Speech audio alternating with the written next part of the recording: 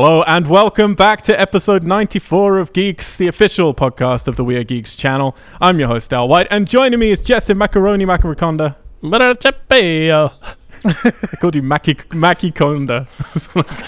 And returning, Alexander Chard. Hello. Alexander Churro. Can you change your first name to returning? And just put your first name as your middle name? That'd be great. Returning Alexander Chard. RAC. A walk to remember too. That would be amazing for auditions. Yeah. And we have returning Alexander Chard. That's a very good idea, Al. I think I'm going to look into that. Damn. How are you guys doing? It has been... So I think the last podcast we did, the last topical podcast, I should say, was 2 months ago, Justin. It was you and me. We did a little fireside chat talking about all the games and movies coming in the first quarter of 2018. And guess what? We're now out of the first quarter of 2018.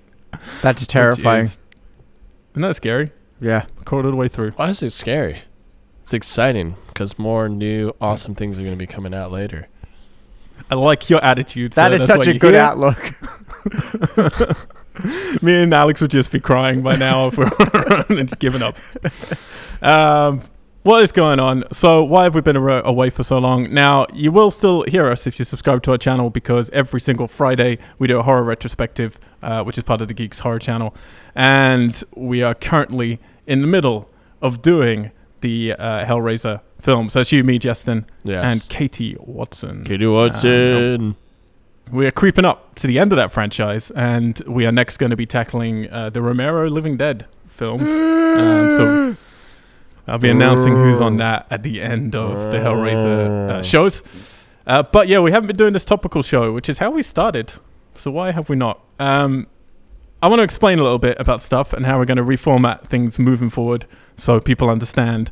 We've been away because we've been trying to figure it out, to be honest. People have been interacting and reacting better to our franchise stuff, our Star Wars podcast that we did, all of our horror stuff, especially. So we are going to... Was that a correct pronunciation? Did I mess it up? I'm sorry. It's Star Wars. I apologize. So we're going to be doing... The horror channel is not going anywhere. That's going to be coming every single Friday in perpetuity, pretty much. And we have all this year lined up. We have all next year actually lined up as well, which might change a little bit. But so that's going to keep coming. And now this one, our original Geeks podcast, is basically being rebranded. So if you are subscribed to us right now on the channel, you're just going to be subscribed to something called Geeks, and we really appreciate it. Now, what's about to happen is the channel is going to be officially changed to We Are Geeks. So that's going to be our home brand. If you subscribe to We Are Geeks, you're basically going to be getting what you're getting right now, which is everything we do. That is any topicals, any specials, any movie podcasts, any of our horror retrospectives, everything we ever decided to do. Adrian's podcast that he was doing for a while, which was more about the industry stuff in LA. Anything we decide to do, you will get it all if you're subscribed to We Are Geeks. However, if you just want this podcast, a topical one, and this is now going to be coming once every 2 weeks rather than once every week. Hello. There will be some weeks where it does come every week, which is when we're being overachievers, basically. Like I'm intending to do another one of these next week with some people, so you'll get it almost every week, but definitely every other week. We're changing the format of this a little bit. We're not going to do news heavy as much. We're going to be talking topical stuff to do with what we've been playing, what we've been watching, and also what we're creating. We're going to be talking a little bit more about our business and what we do through that, which is making movies and making video games and making music and all that stuff. And then we're still going to go through the box office and the releases and stuff like that. Then we have... what else do we have? So yeah, if you want just that, then you're going to subscribe to Geeks. And that's simply what it's going to be called. Geeks is going to have an exclamation mark. It's going to be part of the We Are Geeks brand. And then you're just going to get the topical shows. Everyone understand so far? You with me? Justin? Yes. You're very distracting. I'm trying to get through this. Stop showing off your toys. What are you talking about? I would never do that. I can't concentrate. I'm calling you out, buddy. All right. So, main channel, We Are Geeks, everything. Geeks is for topical only. Now, if you're interested just in a horror channel, then you can subscribe to We Are Geeks horror channel. And then all you're going to get is our every Friday content, which is all of those fun horror retrospectives. So we've done Friday the 13th, Nightmare on Elm Street, Invasion of the Body Snatchers, Texas Chainsaw Massacre, Hellraiser. We've got loads of cool other ones coming. That's where you get that. And then our last channel is going to be We Are Geeks movie channel. Now, on the movie channel, you're going to get all that horror content, but you're also going to get retroactively all of the shows that we've done on like Batman v Superman, like all those specials we did on single movies. You're also going to get our Star Wars podcast. You're also going to get our Danny Boyle podcast. Our Star Wars podcast, from the sounds of things, is going to have a lot of content coming over the next few years, Alex. So we're going to be, delving back into that well a lot. And that's it. So we're going to have the Weird Geeks channel with everything. Geeks just for topical. The Weird Geeks horror channel for horror. And Weird Geeks movie channel. They're going to be our free 4 channels. And you can subscribe to whichever ones that you like. All of them are going to be published by We Are Tessellate, which is our production company. It helps support us, basically, if you subscribe, if you leave comments. We will never do any adverts. We will never ask for you to pay for us. No Patreons. No, crowdsourcing or anything like that. We're going to keep doing it for free. So that is what's going to happen. I apologize if we've been a bit all over the place. But we've just been listening to what people like and noticing what people like and trying to restructure around that. Thank you guys for letting me get through that. You're welcome. And we're out. Thank you. It's been a good show. Geeks. So no, Justin, actually last time we talked, it was just you and me, but I was just re-listening to a bit of it this morning actually to check some of our compression levels. And you gave one of my favorite quotes I've ever heard from you. What was it? It was you just saying, you can chuck anything in Jell-O and it's delicious, except for clam chowder. Oh, yeah, that's true. Yeah. Which is, I feel pretty, it is true. Alex, do you feel you can put anything in Jell-O? Yes, and not necessarily food. Oh, Whoa. no little toys. Yeah, Toys. I once put a Lego in Jell-O because I was pretending he was Han Solo being trapped in. Nice. Did you really? Yeah, I would That's also put brilliant. Legos. I would just always trap them in things. So I'd put like a cup of water, put a few Lego guys in there, and be like, "You're all frozen." It's important to trap your Lego, I feel. Do you remember, do they still have them? When I was a kid, you used to get soaps, and as you wash through the soap, you'd like unearth a plastic dinosaur. Yeah. Sure. I'm sure you could still get those. I used to love those. They were great. That's so cool. It was like treasure hunting in the bath. Treasure hunting So what were you guys been doing? In the bath. in the Therapy. bathroom. Wow, we've just been writing musicals. No, that is a Is this horrible the opening number? lie. Some of the biggest games of the year have already come out this year, so I want to talk about some of those with you guys, and then some of the big movies as well. Which do you want to do first? Should we do games or movies? I've probably played more than I've seen recently, so Yeah. movies. Okay. Yeah. Let's get the movies out of all the right. way. What? I don't know if there are any other games you guys want to talk about, but the big 3 that came out in basically a week from each other There's was 4. Way Out, Far Cry 5, and Sea of Thieves. And Kirby.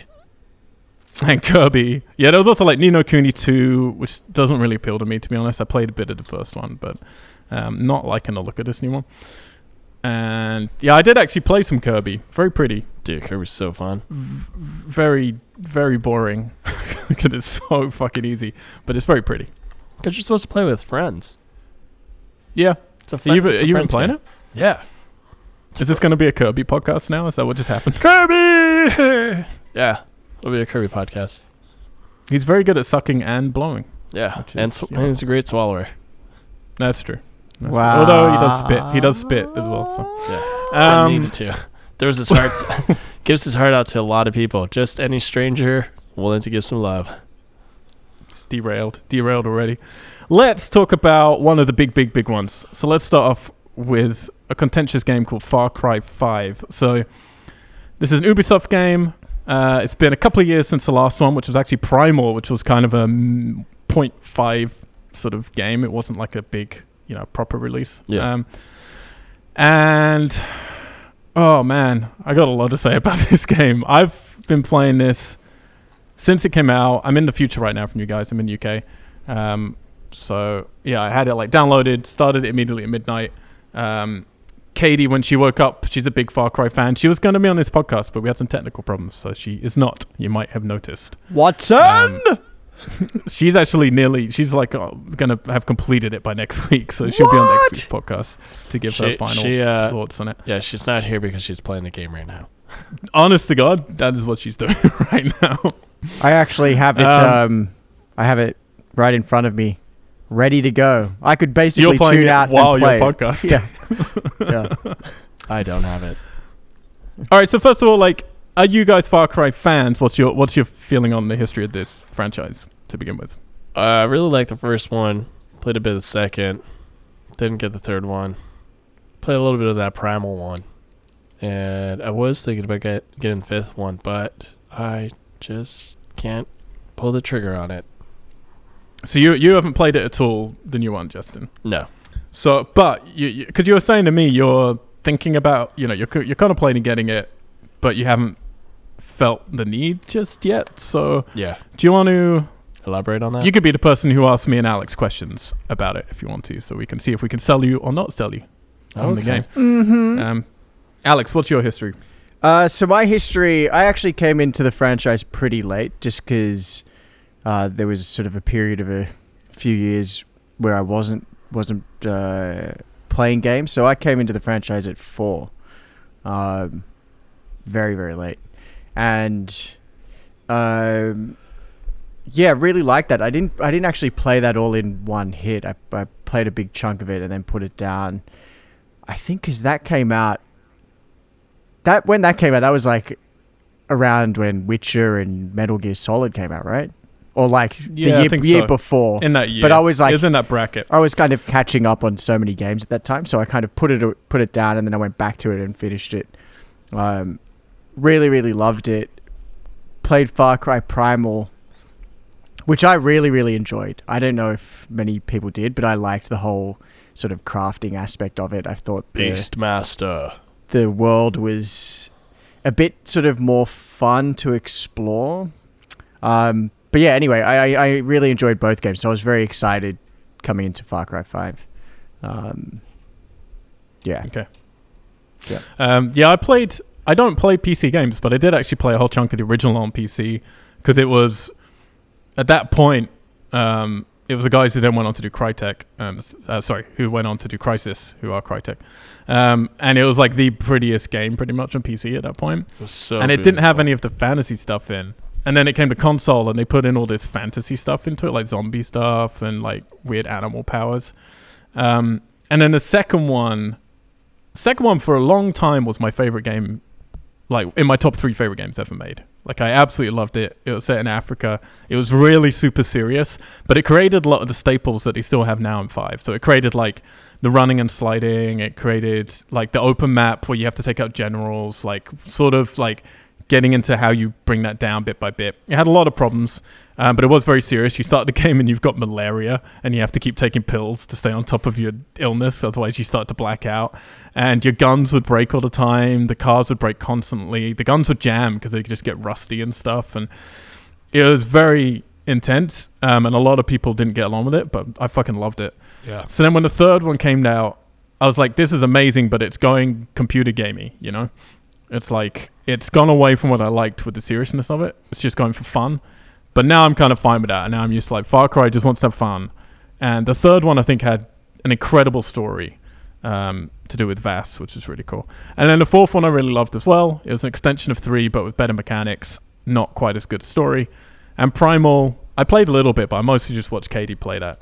I think the problem people have with Primal was, I play Far Cry, like Katie plays Far Cry with like a big gun, and she likes shooting rocket launchers at people and just blowing everything up.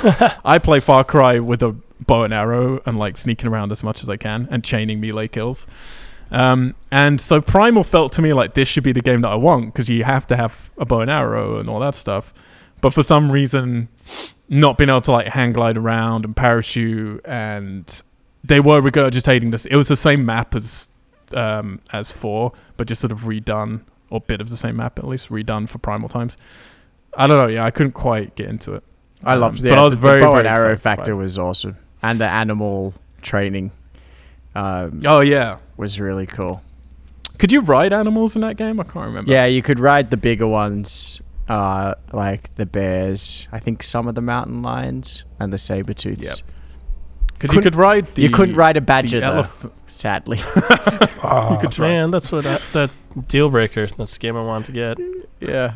Well, here's one of the many, many things then I'm going to say about Far Cry 5 is I haven't been able to ride a single fucking animal yet, and you can pal up. Like, I have a friend that's a bear, I have a friend that's a cat, I have a friend that's a dog. I can't ride any of those motherfuckers. Mm-hmm. What's that about? The bear is huge. I should be able to ride this friend. For Yeah. sure. You can ride a bear in Zelda. You can ride a bear in Zelda, that is true. Yeah. Yeah, I haven't. I've only unlocked the dog.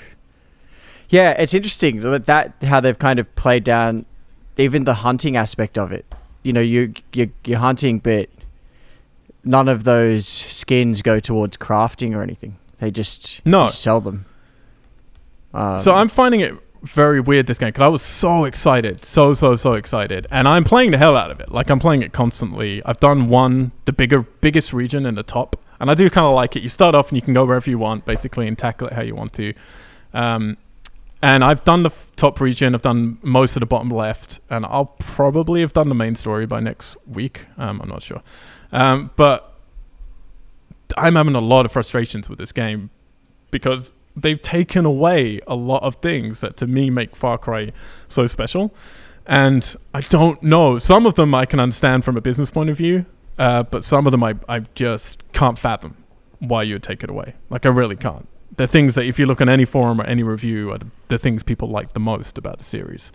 But Alex, we haven't had a chance to talk yet, so I'm interested in your first few hours of gameplay. Like, are you feeling on a high, or are you having disappointments already? So my initial, most immediate feelings, I loved the story part of the intro and the setting up of the world, and going into Hope County. But I wasn't necessarily on board with the big opening action sequence. Like, the first part you play, you're in a big car chase and you're shooting. And I died a couple of times and I was struggling, and I was just like, whoa, I kind of like the slower settling into the game, which the game actually ends up doing post that big opening sequence. And for me, I don't know. And it was all dark. It was all at night. And there was like part of me that was just like, just throw me into the world. Let me see it. And, you know, you've set up the story. So that was a little jarring for me, just because the other two that I've played opened in a much more sort of sedate way. I'm really glad that you said that in particular, by the way, just because, yeah, I had exactly the same thing. Like, that opening is really dark and really powerful, and I think very, very cool. And then you get to the action opening where you're playing it, and I died over and over and over again. And I got immediately frustrated, and I just turned to Katie, and I was just like, this is like playing the opening of a Call of Duty game. Yeah. Only you can't just leave the pad and it plays itself like some Call of Duty games. Like, but it was like, why are they doing this big bombastic? You know, this isn't what Far Cry is at all. Not. Yeah, my housemate Carter was watching, and my immediate feeling after dying over and over again was like, this is going to be, like Wolfenstein, where if I really want to enjoy the narrative and the atmosphere in the world, I'm going to have to lower the level. And I didn't want to do that. I don't want to do that with Far Cry, because I'd never had those issues with the first two games. So it was a little frustrating as well for me to kind of break through that, and just, I didn't end up lowering it. I ended up getting through it, but yeah, it was a slightly frustrating way to start. Yeah, no, it got me kind of annoyed. And then the problem is then I was just noticing all the things that annoyed me for a while, because I was on a like annoyed sort of route. And it's really like, it's a very pretty game. I really do like how the different regions are separate. They feel different, like, but coherent.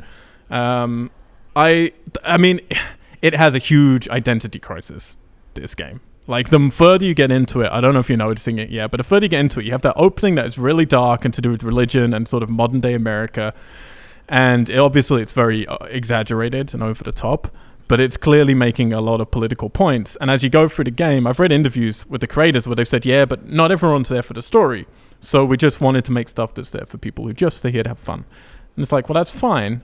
But this is a game where they're like constantly battering you over your head with the dangers of modern America and the danger of embracing like guns and stuff like that. But then everyone in the game is telling you guns are fun, blow everything up, you know, and the juxtaposition of going through that opening like that, and then, you know, like you're going around getting testicles like for a food festival, and like just like the dumb stuff you do in a Far Cry game really doesn't work well for me with the messaging of the serious story that they're sort of trying to tell, but they don't even know the message they're trying to say, because each of the characters contradicts each other. Like you're in one region and one of the siblings is going on about how, like, why do you have to be violent? She's literally saying to you, like, why do you have to be violent all the time? Like, violence isn't the answer. Like, our cause is better than that. But then you're in the other region and her brother's literally over tannoy systems over and over again saying, like, war is the only way for us to, like, get forward. Like, we have to be violent to each other. Yeah. And I was like, you don't know what you're trying to say in this game, which is frustrating, because I feel if you just want to make a fun game, just make a fun game, you know? Yeah. But if you want to have a message, then tell it properly.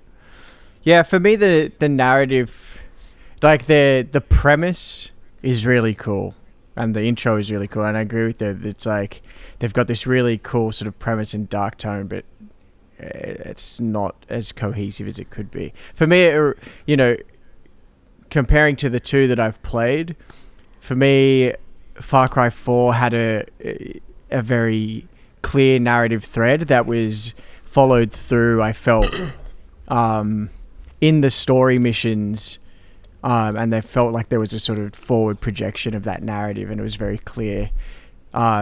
This reminds me more of Primal in the sense that all the so-called story missions still seem quite fragmented, and in this, all the ones I've played so far, I mean, I've only played maybe about 3 hours, and so I'm sure it's going to change a lot, but at this stage it all just feels about kind of getting people on board and recruiting, and I don't know, I don't, yeah, it feels more like Primal in that sense, in that the story missions kind of feel fragmented and less tied in narratively. They kind of just sort of fall under the overall arc of the premise, I guess. Does that make any sense? Do you get what I'm trying to say? I do. I understand. I get what you're saying. Which I don't mind. I mean, but it's just a little different. But it's I think it looks really cool, and it's fun. It's nice to come back and just feel very familiar with the mechanics of it, and just be able to kind of just get stuck into a game. Although I think that's the thing. Sorry, go on. No, I was just going to say, like I said before, although, you know, there's a part of me that really enjoys the kind of hunting and crafting side of the game as well, and the exploring, which I don't feel is as valued or is as important in this. Yeah, I mean, sort of. It is there. I mean, the thing is, all right, let's move. So you got the story, some story problems, let's say. But yeah, like you're saying, the important thing is just the gameplay and how it feels. And it does feel really great going back. I feel just like getting back into a Far Cry game feels fantastic. And like I say, I'm playing it like crazy, but I have a lot of negative things I want to say about that as well, because they've taken away so many of the things that I loved about the gameplay of Far Cry, and I don't understand why. So a huge one is the machete kills. Now, I don't know if you're far enough in to notice it yet, but my favorite thing with Far Cry was doing these great machete like stealth kills, and then you'd unlock a perk so you could chain your melees together. So you could basically like stab someone through the chest, turn while you've got them, then you throw a knife into someone else. What? And then into like move from person to person. Sorry, Justin. That's awesome. Yeah, it's really cool. And that's the fluidity of part 3 and part 4. And with this one, it's gone. If you want to melee people, you have to equip it like it's from your weapon wheel, an actual melee weapon, and there's no machetes. It's just basically clubs and things you smack people in their head with. Otherwise, what happens when I sneak up on someone, and if you haven't done a stealth kill, so a stealth kill is basically you just snap their neck. So it's fine, but it's not great. But if not, and you're just walking up to someone, you just punch them in the face, Yeah. and then they just keep shooting at you, and you're just punching. And I'm like, this used to work, Yeah. but it's not working anymore. And I've unlocked all the perks to do with melee, and it doesn't solve that problem. And I don't know why you take it away, unless, and I'm thinking this is what it is, they're starting to worry about ratings, because I've noticed a lot of the violence in this game is way more toned down than it used to be. And I feel that maybe that's the only reason, because people love those melee kills. They love the machete stuff. I don't know why else you do it. There's no health kit animations. Now, these were introduced in 2, and you had 3 and 4. So when you have a health kit, there is an animation when you have a health kit. You like bandage yourself up now. But it used to be, if you had a health kit, you had an animation and you healed yourself quickly. If you didn't have a health kit, you dug out bullets. Yeah. You took branches out of your arm. You like stubbed like fire to like, cauterize wounds and stuff like that. It's all gone. If you don't have a health kit, that button does nothing now. You can't help yourself out. You have to just go and hide and then heal slowly. That's it. And it's like, why would you take that out? It's been in the last 3 or 4 games and it's amazing. Yeah, And I was it's- wondering that too. Like, is that just to kind of quicken things up? Like, it's the same like the other thing. Sorry to go back to hunting again, but Yeah. like when you hunt and you skin an animal, it just says like a little slice goes across the animal and then it tells you what you get from it, the skin and the meat. But there's no animation of the like knife going in and the blood on the hands and like the handling of the meat, which I always thought was really cool. But that's what I mean. Think about these things. You've taken out, the stabbing the animals, which, okay. You've taken out the pulling bullets and branches out of your arms and stuff like that. You've taken out all the machete, like melee kills. That's all the violent content, really. Yeah. Because it's all pretty nasty. And I genuinely feel, because that's like the thread between them all. It's like they're worried about, Like, could they... in terms of speed, it doesn't really help you. Like, the only thing I think that does help you in terms of speed that they're taking out that I don't like is, remember when you used to search bodies for looting? You would pat them down. yeah. And now you don't. You just loot them, like, immediately. And I remember when 2 came out, one of the things that made it so special was the developers said, we really want to introduce contextual animation to everything you do, so you never just, you never sort of warp into anything. If you get into a car, you feel your hands as you get into the car. If you hurt yourself, you see your hands dealing with that.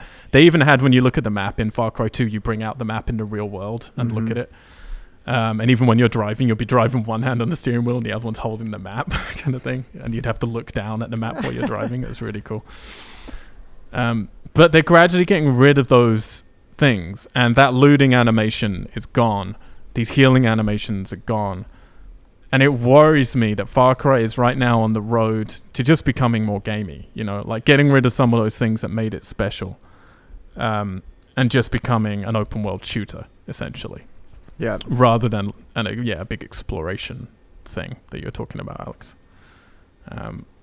Like the towers have gone, which is a weird thing because Far Cry invented those towers, really, and every game since has ripped them off. And now they've got rid of them. Yeah, there was a point, I think, towards the end of my sort of session of playing yesterday, where I was like, wait a minute, where are the towers? Like, because you know how you find the bits of the map. That's how you unlock it. Yeah. Right? Yeah, not anymore. Yeah. And I was like, I used to love even just unlocking all of those. It was always fun. Yeah. I get OCD now because you have the fog of war of the map and you only get rid of the fog of war as you drive or walk around it. If you're flying in the air, it doesn't get rid of it. And I'm like trying to get rid of that fog of war, but there's little tendrils of it everywhere because there's little bits of mountain you just haven't climbed up enough. And it's really hurting my head because I just want to climb a tower and no, cool, that fog of war is gone from that area, Yeah. Because this is the thing, Far Cry is like Assassin's Creed and other Ubisoft games, and it's never been a Fallout or a Skyrim or a Breath of the Wild. It's not a game where you look in any direction and there is something to find. There is treasure everywhere. It's a game where there's a few cool secrets, but mostly you know what you're going to be doing. You're ticking off the boxes, and you're going to do a criteria of things in different areas. And I feel it's getting lost with its personality, if you know what I mean. Yeah. I'm not so worried now because I like this game a lot, But I'm just worried about what is 6 going to be, you know? Yeah. Like, how far down that are they going to go? Yeah. I'm sorry, I feel really like I'm on a downer. I'm really loving it. Like, I really love it. And the co-op is a ton of fun. We're going to do some this week, hopefully, Alex, at some point, if you're Yeah, for around. sure. I played some with Katie. I agree with you. Like, there's points that I have slight issues with, but at the same time, I really love it. I think I was, just completing that first island where it was your basically tutorial island, and I think I turned to Carter and I was like, I'm totally in, because the other thing was I found like one of those prepper stashes, and I got the bow and arrow right away because I'm like you, I like the bow and arrow and being stealthy, and as soon as I got that and I did a few bow and arrow kills, I was like, yep, I'm good, this is it. I'm happy. But I feel that everything I'm happy because it's not a Far Cry game, but I feel everything that is right in this game was already right in a previous Far Cry game. Yeah, you know that's true. Yeah, for sure. I think the only thing new in this that I like is the 3D map, which is really cool. That is really cool. Because obviously a lot of games now have the textured sort of maps, but the fact you can really go down and into it is awesome. Just rotate around and it's fucking cool. One thing that makes me really sad is that Boomer, your dog, doesn't get in your vehicle with you. I know. Very fast dog though. It catches up with you wherever you're at. Same as the bear. They just appear. Like, if you turn around when you're driving, you'll see they're running as fast as they can to catch up. Yeah. I mean, I would have thought the dog would at least jump in the back of the truck or that's true. In the passenger seat. Even in a plane, you think the dog could do it. So the plane should have a little parachute on the dog as well. So. Yeah. Yeah, I've had some weird glitch problems as well with it, which I'm about to tell a big one. But I had some little ones, like I would keep dying on tiny, tiny falls. Like I would just walk down a little ledge and just die from the fall, which is bizarre. There are, not to spoil anything, but there are a sort of type of weird, it's not a zombie, but it's a sort of their version of what a zombie is in the game. It's not a story spoiler at all. Like you'll come across them immediately if you walk in one direction. And there's one bit where they're driving a car. Right. I was doing that in co-op with Katie, and she was like, wait a second, are these guys driving a fucking car? And I was like, yeah. I've had a lot of weird stuff like to do with the AI of them just seeing me when they definitely couldn't see me.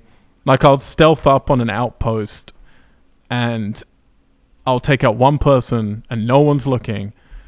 And I'll do it with bow and arrow, and then everyone will just know that I'm there, like immediately. Yeah. And it's really frustrating because I'm like, there's absolutely no way that anyone knew that I was there. Yeah. But somehow, they do. But my big one was last night I was playing it, and my game nearly broke. And I do have to call them out for this because this is a big fucking one. So, no spoilers, but I'm in a bit in the story where you're in a huge mansion-y thing, and when you finish it, you have to blow up the mansion, okay, at the end of the mission.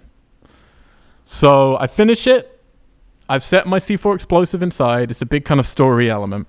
I blow up the mansion, it all explodes, and I'm going, no, I didn't finish looting inside there. But anyway, it all blows up, and then because it's an organic world, anything can happen at any time. So I've had a lot of things where I go to contextually talk to a story element, and then someone just starts shooting at me while I'm talking to a story element, and it normally is fine.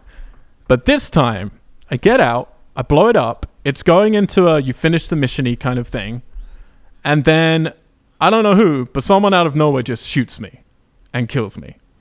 And I die. And it respawns me inside the house. But, now here's the weird thing with this. It spawns me inside the house, but the house is now blocked up because technically I'm meant to be outside the house. And the house is meant to have blown up, but what they've done in the animation is they've obviously set it on fire outside, but inside it's just a house. You're not going to change stuff gamers can't see.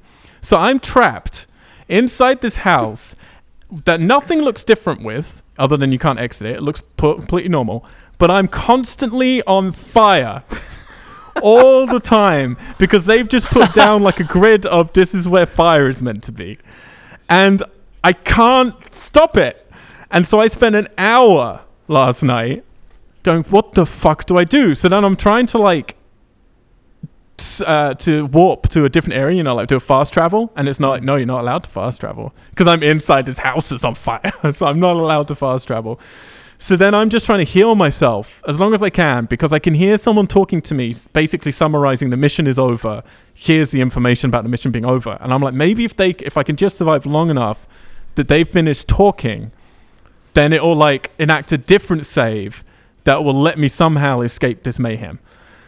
But I couldn't like keep healing myself enough because you now need health kits and you can't just like do stuff. I couldn't heal myself enough to get through their chat. So it became a whole new game for me for an hour where I'm trapped in the house trying to find all of the health kits in the house so I could heal myself on the fire, grab another health kit, then heal myself from the fire, run to the next place, grab another health kit and heal myself from the fire over and over again, praying that it would do something. And eventually, after it literally was an hour of me doing this, finding where they are, creating this game of me doing that, I managed to keep myself alive just long enough, and I was dying as they did it, for them to say the last sentence they had to say. Then a thing came up on my screen saying this mission is now over, and then immediately I hit like the map button, and it then allowed me to fast travel because I was out of this story, contextual thing that didn't let me to fast travel. So then I immediately jumped to somewhere else, fast traveled, and was on fire somewhere else, and just like managed to get out of it. But that was it. Like that was like for an hour. It's like the game is now broke, and damn, if this is it, I don't know if I'm coming back. That was genuinely how I felt. I was like, yeah, I don't know if I'm going to come back to this. If this is it, and I'm now trapped in my firehouse for life. That's hilarious. Yeah, that was your literal hell. You're in hell.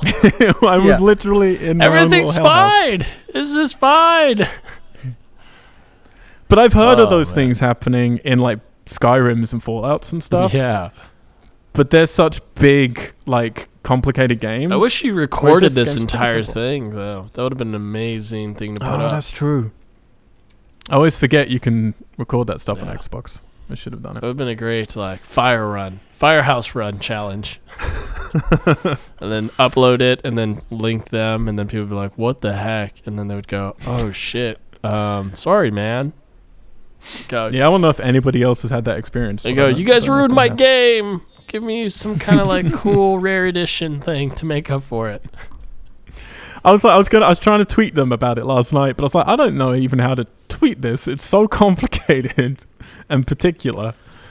Other than Firehouse, Ubisoft, why you put me in so it? funny that they would put you there. I had a thing, I mean, nowhere near as bad as that, where I was doing a little side mission. It was a racing checkpoint one. And I didn't complete it the first time, and it respawned me back at the start. And then I was like, I don't want to do this anymore. So I got out of the car, and it was like, you failed the mission. And then 5 seconds later, respawned me back in the car.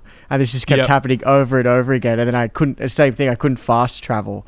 But then I had to go into the menu, and there was like a quit mission option. You have to like opt out of it, yeah. Yeah. Which is a little frustrating. That's what I mean. I feel it's stuck between wanting to be an arcade game and wanting to be an open world game. Yeah. And I felt in parts 3 and 4 in particular, they kind of nailed how to do that balance. And with this one, I don't know. Like for me, like it's seesawing aggressively, and I'm just worried about what it means for the rest of the series and just for what they're thinking. It feels to me in this one, in 2, I think maybe there was too much artistic control, and in 3 and 4, I think there was a good balance of business and artistry. In this one, I really feel the heavy hand of business on it, Do you, just a point, because obviously this was really pushed in all the trailers and the demos prior to release, but do you like the greater emphasis on the guns for hire or the fangs for hire? Oh, I hate it. And I don't use it. This is the thing. I was worried that they were making you team up with other people, and I was like, that's opposite of everything I like with Far Cry. I want to be on my own. And that was the Far Cry ethos, was you're a tourist who gets unraveled into some foreign like gang thing that's going on. Mm-hmm. So no, I actively, this was my first problem with the game, was I actively didn't use any of them until I got the animals, because I don't mind being paired with an animal sometimes. But because I wasn't pairing with anyone, the game was almost impossible for me, because it was expecting me to have someone with me. So I would get into battles where I was like, I know I'm good at Far Cry and I can't do this. It's too hard, because it expected me to have a second person helping me out, you know? Mm-hmm. Are you playing with people? Kind of. I've unlocked 3 or 4 of them now. And I'm like you. I like having the dog, because that was what I liked about Far Cry Primal, is having the different animals and their traits.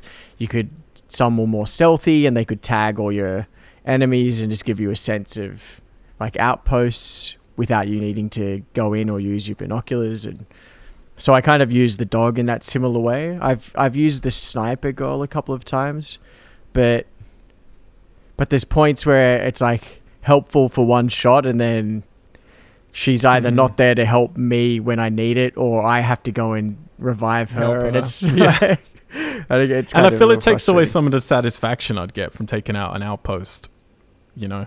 Like, I feel like I'm not, I don't know, I feel like I'm not, I like going through and taking everyone out one by one and then not raising the alarms and all that stuff. Mm-hmm. So to have someone else there, even with the bear's really funny because it's so big, and I'll be like sniping, and it does a fairly good job of realizing, oh, okay, he's in sniper mode, so we're not going to like send the bear in. But then the bear will just like run through everybody and no one seems to care. And it's like, because it knows that you're in stealth mode, so the bear's not attacking, but it kind of running through everyone. It's like they would be freaking out right now. That's hilarious.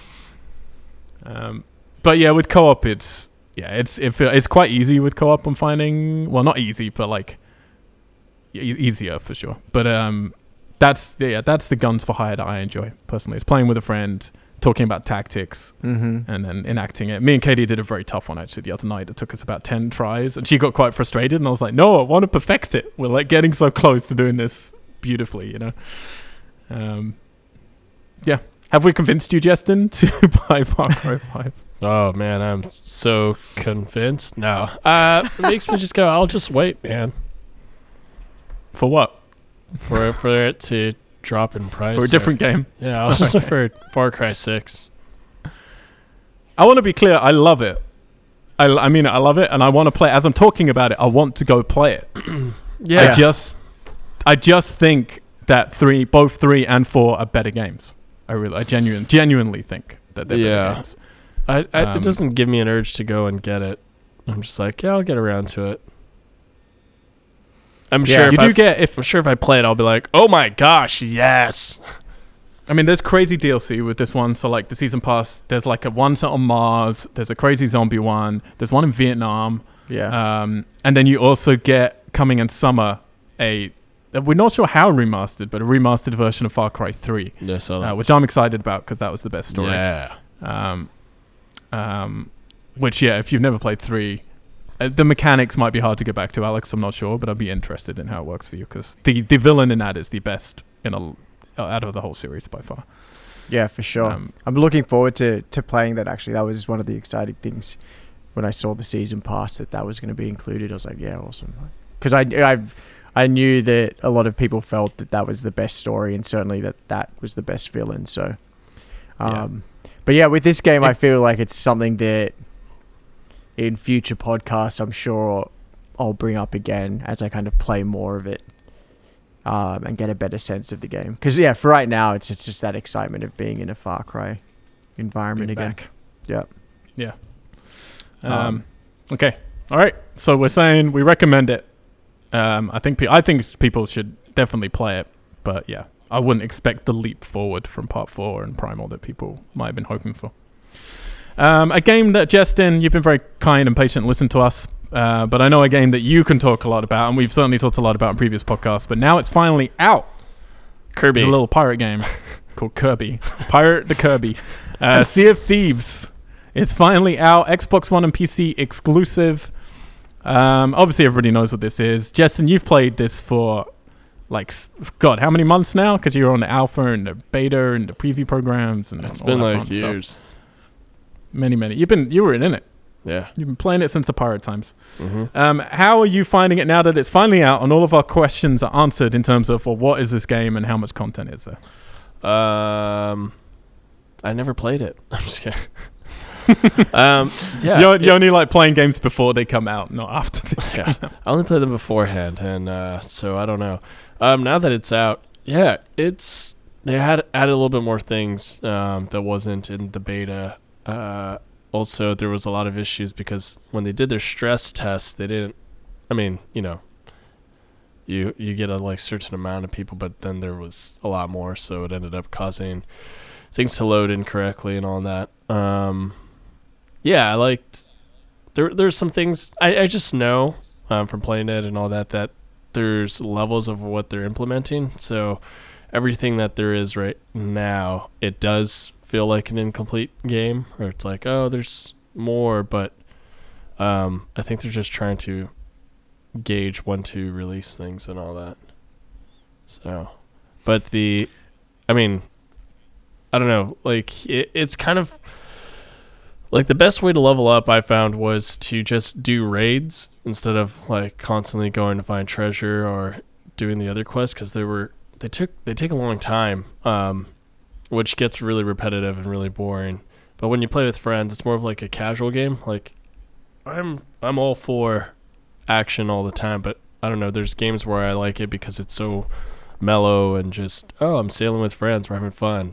Let's be rowdy. Let's go rob people and stuff, like let's actually be pirates, which makes it really fun. Like the other day, I was playing and I was being followed. I was on a little sloop and this whole 2 giant galleons full of crews were like trying to attack me. So I just like set my boat to go straight, and then I jumped off my boat so it looked like it was still going. And then I went and swam towards their boat as it was coming up to me. I like jumped on their ladder, dropped their anchor, ran down below to like grab ammo and see what they had. And then I went to the front and I grabbed their explosive barrel, and I was like, oh man, but I didn't know, I've never like used it on a ship before, but I jumped off the front. They're like, all right, boys, well, this is it. We're done. And I didn't let go of the barrel because I didn't know what to do with it. And then, of course, they were just like, oh my gosh, he could have killed us. But that's exciting and fun. Like, they sank me because my boat crashed into a rock, and then it was just like, oh, who cares? I already turned to my loop. But I sank the other one that was initially chasing me. I just, like, circled them, shot, jumped off, like, went under the boat, or under deck, and stole all their wood planks. So they ran out of wood planks. That is a weird way to fuck people up. Yeah, because people don't think about it. They're just like, oh yeah, like let's just keep hunting. Like, I don't need to kill all of you guys and try to like, commandeer your ship. I can literally let you shoot me, board up my ship, and then I can just keep storing all the wood planks that I stole from you in my ship, and eventually like you're gonna sink because you won't have any wood planks, and I can keep shooting you. Yeah. You're a perverse boy. Yeah. So there are like obviously a lot of people been very, very excited about this game. It's a huge streaming game right now, which I know you're doing some stuff with that as well, Justin. Yeah. I played a bit of the beta and then I've been playing it quite a lot. But I've had a few friends who are not at all interested in this. Our guy who Mr. Mikey Nooch Avila, who sorts out all these podcasts and puts them up. Thank you very much, buddy, if you're listening. Thanks. No, I know he wasn't interested at all in it after watching me play some of the beta. Alex, I know you weren't interested either. So I'm interested in like what about this game that is... Microsoft don't have many exclusives anymore. And particularly big ones. And this is a big exclusive. It's from Rare. It's been advertised like crazy. Like it's on the biggest screen, like the most expensive advertising platform in London is this huge sort of Times Square screen on Piccadilly Circus, and it's all over that all the time. So they're promoting the hell out of this game, and yet I know a lot of people who aren't interested at all. So Alex, I'm interested to know from you, why are you not at all interested? And if you've got any questions for us about, that you don't know about the game yet. For me, it's not so much the game itself. I think over the last year or two, I just realized that online You're more of a LAN multiplayer, guy. I guess, online multi. Yeah, I'm more of a LAN guy. Online multiplayer is sort of not at the top of my gaming preferences, I suppose. You know, I find it hard enough to organize time to meet up with friends, let alone organize time to all jump online and play. And I don't know. I think just as I've gotten older, I think I have a preference. I think my gaming preference is just more sort of one player narrative driven kind of games. So it takes something. It takes a certain kind of game or just more an impulse for me to be like, yeah, cool, I'll do it. Like with the new Far Cry, I really want to try that co-op, because I actually, again, haven't done co-op on Far Cry because it's sort of not at the top of my list, but I really want to try it. So that's something I'll make more of an effort to do. So for me, with Sea of Thieves, it just basically just comes down to that, the sort of the aspects of it being online and multiplayer, and just not being interesting, something that I'm as interested in. Okay, so it's not necessarily something personal with the game. No, not at all. I mean, watching the trailers and stuff, I thought it looked really fun, and I think it's beautifully designed. But yeah, it just wasn't for me, I think. I think I know what Justin's about to jump in and say. Oh, so go on, Justin. If it had a single player or like campaign mode, you'd be more interested in playing the game. Yeah, I'd probably more likely give it a go, for sure. Yeah. Yeah, because I mean, I'm the same as you. I don't do competitive multiplayer at all anymore. I just don't enjoy it. Co-op online, yeah, it's just a nightmare organizing with people if you're in something where you have to do it all the time. I do like co-op multiplayer with my friends because I like getting a chance to talk to my friends. I'm very lucky my girlfriend plays games, so it gives us a chance when we're abroad to play stuff and chat at the same time, which is nice. But I don't like what is... So here's all the great things about Sea of Thieves. What's really great about Sea of Thieves is you absolutely can play it on your own. And I actually spend almost all my time playing it on my own. So I've done a bit playing with strangers online just to see what that experience is like. And it was actually very friendly. I was expecting people to do the normal, swearing and being mean. Maybe I just got lucky, but everyone was very nice. And then I started trying to sabotage them, and then they were really lovely and started following me around and trying to follow me and stuff. And they left me on a boat that was sinking because I was trying to get away from them. And then I could see them sailing off, and then I heard them all just screaming, "No, Mr. Al White, no!" It was really fun. And then I played actually a bunch with Miss Danger, a friend playing on Sea of Thieves stuff, and she was a lot of fun playing two people. Just we're both new to it, so I think that was kind of a fun way to experience it when you're both learning stuff. And then I played a little bit with Katie as well. I haven't done a 4-person people that I know thing yet, where you get a galleon and stuff. So my majority of playing a Sea of Thieves has been single player, and I will say it's a very different experience in a wonderful way. It's really lonely. The servers are way less crowded when you're playing on your own, and particularly at the beginning, they'll gradually bring more ships into that server, but at the beginning it's you won't see anyone for quite a long time. And there's a whole different tactical way of playing when you're doing that, and I love it personally. I love just sailing the seas and adventuring from island to island, and it's essentially kind of like a Wind Waker kind of feeling game. And Wind Waker is one of my favorite video games of all time. It looks really beautiful. It runs very smoothly. It's got great little touches. The music elements are great. The drinking lots of beer and throwing up, and then you can have a friend catch your puke in a bucket and then throw the bucket on someone else's face to blind them to then skirmish them is really funny. The basic core mechanics of it, I would say, are close to perfect. My problem with it, Justin, and I know you're not allowed to maybe talk about some of the things you might know or might not know, but the problem with this game is that it feels like a game where 50% of the game is not there. Yeah. It in a more egregious way than even Destiny did, but in a similar way to Destiny. 'cause my problem is like I sail from place to place to place, and I love it. I love that sailing. I love the mood. I love the music. I love the animation. The sea is the most beautiful ocean I've ever seen in anything. I get to an island, and I love like figuring that out and finding where the chest is. The combat isn't amazing, but it's fine. Like I enjoy it fine enough. I enjoy the pigs and the chickens and capturing them and stuff, and then you got to feed the pig and make sure he doesn't drown and all this stuff. But I get to these islands, and I'm like, what? There's nothing else I'm meant to be doing here. Like, there's nothing. It's literally just like get a chicken or get the pig and find the chests. And then take the chests back and take the chicken and pigs back and get money. I can't even open the chests. And then with the money, I can buy stuff that doesn't really matter, like clothes or stuff for my ship. And that's basically it, you know, some weapons and stuff. But they're not like weapons where you could OP yourself or anything. That's just more cosmetic stuff. And I'm like, look, I desperately love this world, and I love the mechanics, and I love the idea of exploring, but you're not giving me any reason to explore it. And to get to those islands, and like there'd be two skeletons that are dead next to each other. And I'm like, in any other game, in The Witcher 3, you know, or in Fallout, these dead skeletons would have a story.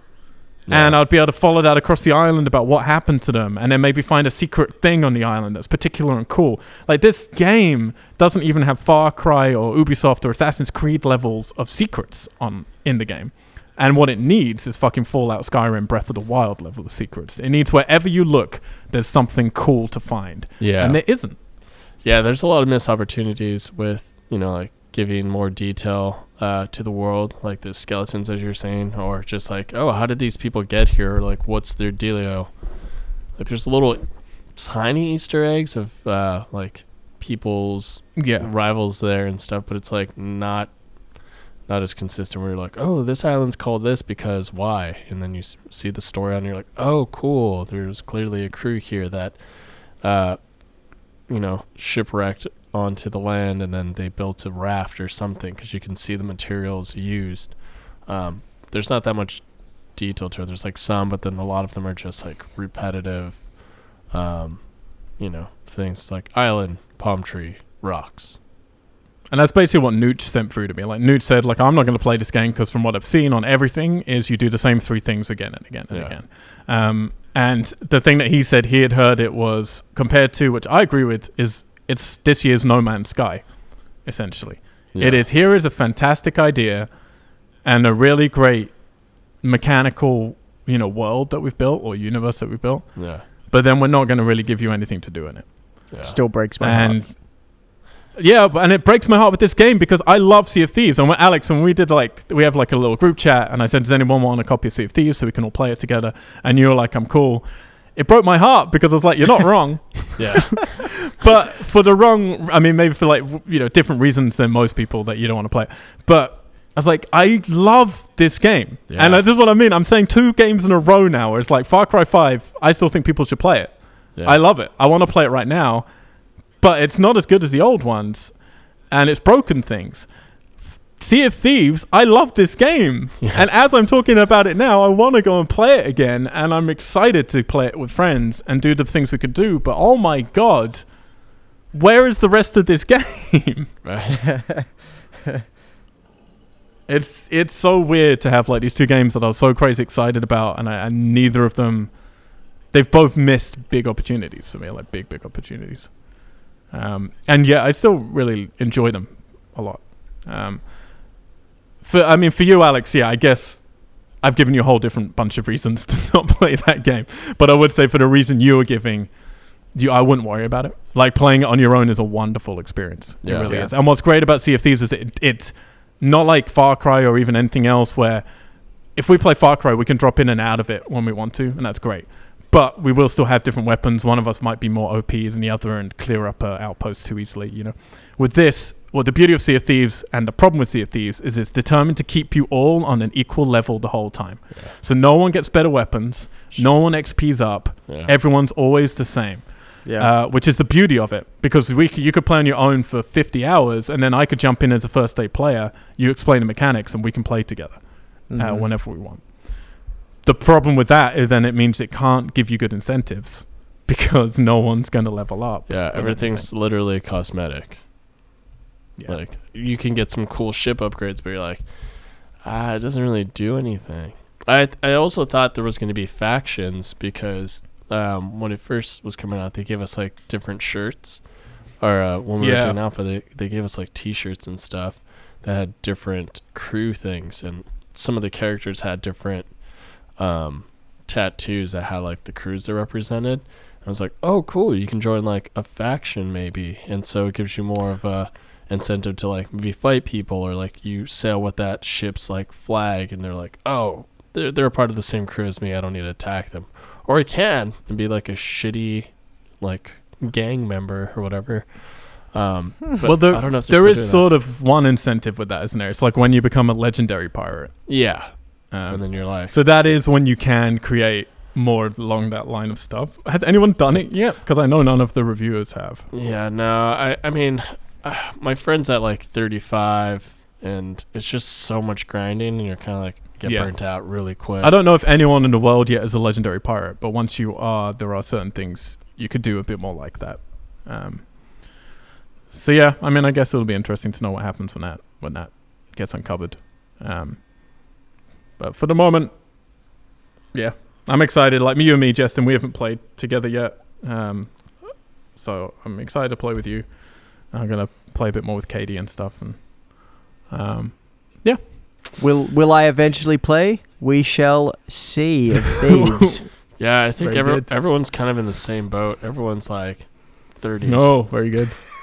Yeah, because everyone's just kind of like burnt out, man. Yeah. Yeah. Because I was doing it, and it takes a really long time. Because, like, you do the raids, and the raids are awesome, but you do it, and then you go back and you turn in your loot. But the raid takes, like, 45 minutes, and then you don't find them all the time, and you're just like, okay. And sometimes when you're sailing back, like, we did a raid, and we sailed into a Kraken, and our ship's already, like, super damaged. We're low on ammo, like cannonballs and stuff. And so we lost all our stuff because the Kraken took our ship down. Goddamn Kraken. Yeah, but we went back and we killed it. Or, scared it away. Nice. Whatever. Nice. Take that, kaiju! And there was one other big game. Well, not as big, for sure. But one that kind of came up as a sleeper hit on people. It's a game called A Way Out. It's about two guys in prison who basically are breaking out of prison and then go on a sort of little tale of revenge. Prison Break. It is essentially Prison Break, the video game. Who's played this? I've played about half of it so far online in co-op with Katie. I'm waiting for Alex to play it with him. I played a couple of hours in between Far Cry. Look at Justin's face. Sorry, Justin. I wanted to be ready for this. Wow. Wow. Were you playing with Carter? Yes, because he wanted to play. So you're doing some couch co-op then? Yeah, I also wanted to see what it would look like split screen at home. Justin's walked away now. No one else could see, but he's left, so he's gone. Justin, I'm out of here. We're still He's on a tiny boat. He's on a tiny boat floating out to sea. We're still gonna play it, Justin. I reckon Miss McFarland. I tell you what's cool though about playing it twice is because you can swap who you're playing as and have a very different experience, which is kind of cool. I'll tell you something weird that I didn't realize because we were playing online co-op and it's all still in split screen. Interesting. Which I was expecting it to be, I can't see what the other person is doing, so we have to communicate better, But no, it's exactly the same as it is in couch co-op as it is online. Couch coop. So which guy are you playing as? Are you playing as precocious sideburns guy or older, smarter guy? The sideburns guy, Carter and I called, Carter named Ugly Nathan Drake. Yeah, it was a bit like his brother. Because he was like from an orphanage. And I was like, it's Nathan Drake. And he's like, yeah, Ugly Nathan Drake. I was playing as the older guy. The Ricky Gervais character. Now that you say it, that guy really does look like Nathan Drake's brother from Uncharted 4. Yeah.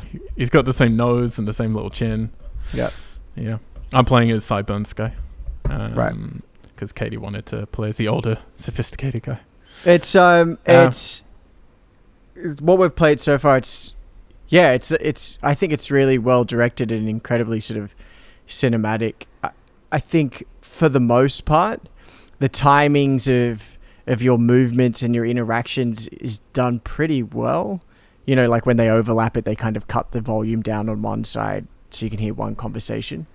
Yeah. And generally, for the most part, the overlap's pretty good. We noticed there's a little jankiness in kind of the crouching behind things and getting away when you're like hiding behind things and trying to get around a corner. It's a little Definitely. very clunky, but enjoyable so far. And that's kind of thing. Like,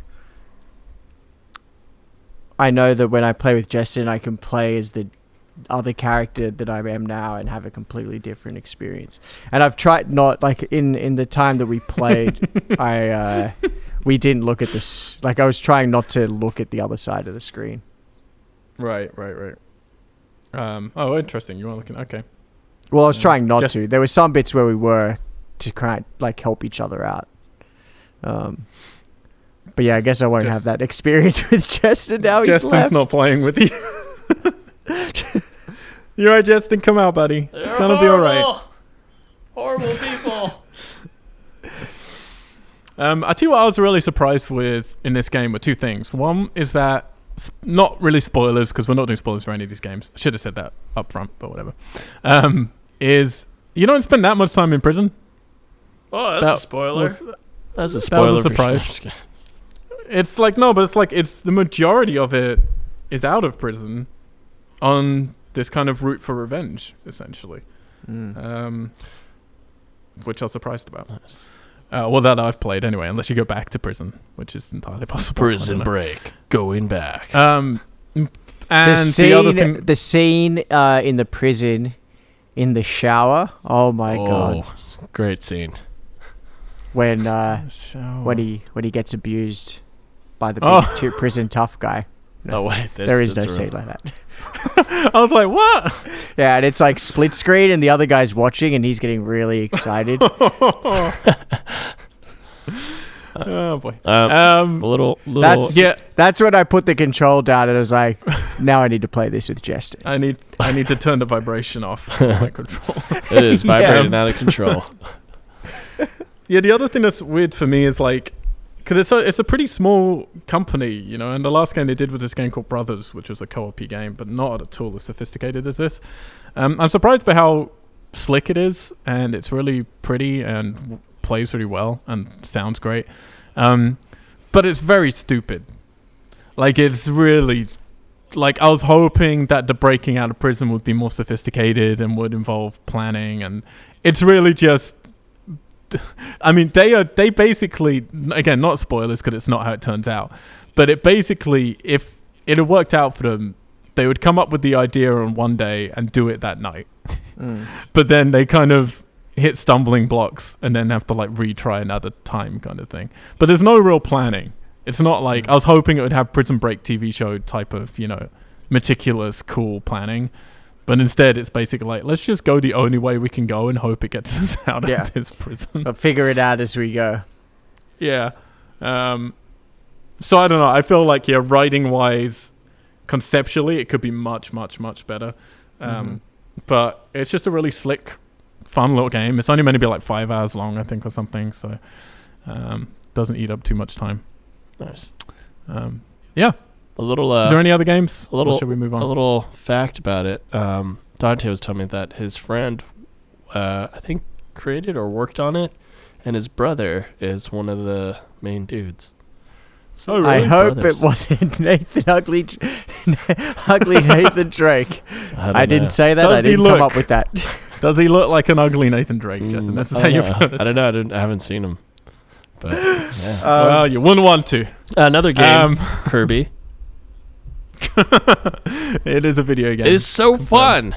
It's you really like it? Yeah, I really like it because you can play with friends. Also, I always liked Kirby. It was like a very simplified Mario. It's more like Yoshi with like his Yoshi. Tongue, like, yeah. Well, Kirby is before his tongue. Yoshi, so let's be real. That's true. But Kirby, yeah. Yeah. I played like an hour of it. That's about all. I like the mechanic of it, and it is really pretty. I like the depth of field. Yeah. Another game that came out is Vermintide 2. It's a Warhammer game. It's really intense. Okay. It's kind of like a Left 4 Dead. It's beautiful. The physics on it are amazing. It's a first-person Warhammer game? Yeah. It's it's like Left 4 Dead. You know, you get different classes. Yeah, you have like a tank. You have like a DPS person. You got your mage. And you work together and stuff. And it's very graphic. It's a game that came out on PC. Is that PC only at the moment? Yeah. Shut up. Shut up. Stop talking. And then I was very lucky with my timing of Far Cry coming out because I had just finished the Assassin's Creed campaign mode. I know that came out a while ago, but that was a game that I played an hour of and I was like, nope, don't like it. Was very staunch in my opinions of it. And then I spoke to our friend Taylor Morris, who's been on the podcast a few times, and he was like, get through the first hour and it gets really, really great. And he was right. I've really, really enjoyed that whole game. And the awesome thing was I finished the campaign and there were huge portions of the map that I hadn't even discovered yet. And a ton of side quests. So I was like, great, I can just enjoy these side quests and stay in this world. But sadly now it's Far Cry.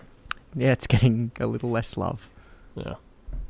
Yeah, I know Katie was the same. She got into Assassin's Creed very late, just about a month ago, and she's been playing it like crazy. And when these games came out, she was like, oh man, am I going to have time to finish Assassin's Creed? And I was like, you might have to give it up. And she was like, no. Yeah. You're going to keep going. So I've been watching her play a lot of it. When she was over here, she was playing a lot, and actually when I was back there as well, she was playing a lot of Assassin's Creed.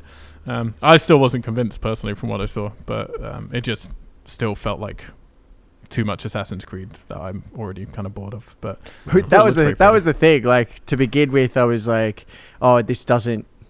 I can see what they're trying to do differently, and it felt slightly frustrating. But then once I got into it, I was like, well, actually, yeah, there's some slight variations of the mechanics, particularly like the fighting mechanics and some of the crafting structures of the game, but the missions were pretty much exactly the same. Yeah. But very fun. Just beautiful. It is a beautiful world. It is a beautiful game. Like, I haven't seen just the lighting in that game is incredible. Nice. Yeah. I like the educational mode a lot. Was Apocalypse in it? Was Oscar Isaacs in it? Did really? No. What? Because the first mutant was around that time. No, never mind. What are you talking about? X-Men. Remember the first mutants around Egypt time? It's an Egypt game. God, Jesus, never mind. man. Moving on. That was a deep cut, buddy. Moving on. All right, well, let's talk about some movies because we are running way late with this. We had a lot to say about Far Cry. The movies.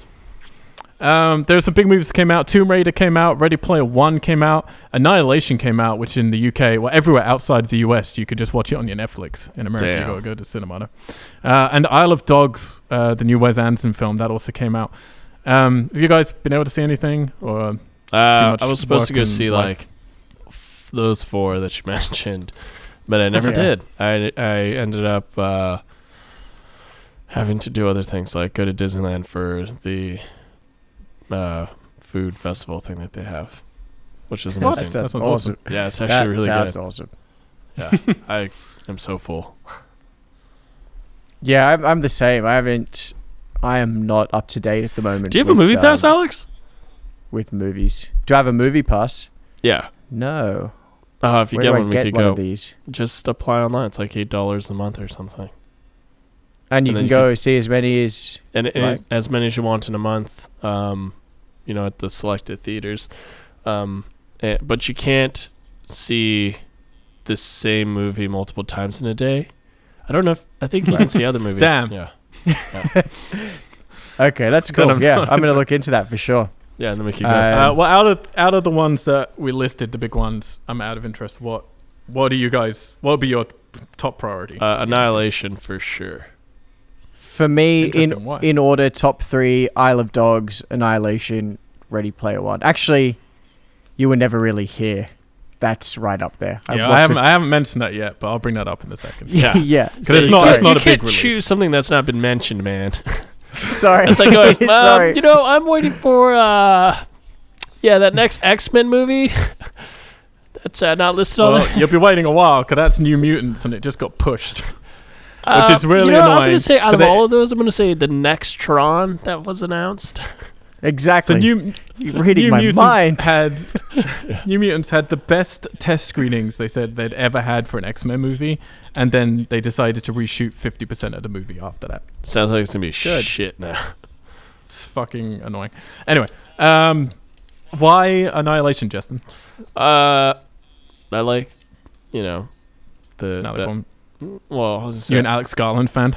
Yeah, I like the dude that made Ex Machina, so I want to see his next work. Also, really like Natalie Portman, like Jennifer, and also huge Oscar Isaac fan. So, right, if Oscar Isaac's in it, I'll most likely see it, unless it's one of those like epic drama period pieces. Then I'm like, maybe I won't because I really don't feel like watching something like that. It is not. Yeah. Okay, well, I'm going to try then, completely no spoilers, just give a tiny review for each of you. Yeah. So, Tomb Raider. It is not the video game movie we've been waiting for. We've been talking about this movie actually a lot. Do you remember years ago on this podcast? Yes. We're bigging it up because it is Roar Uthaug was directing it.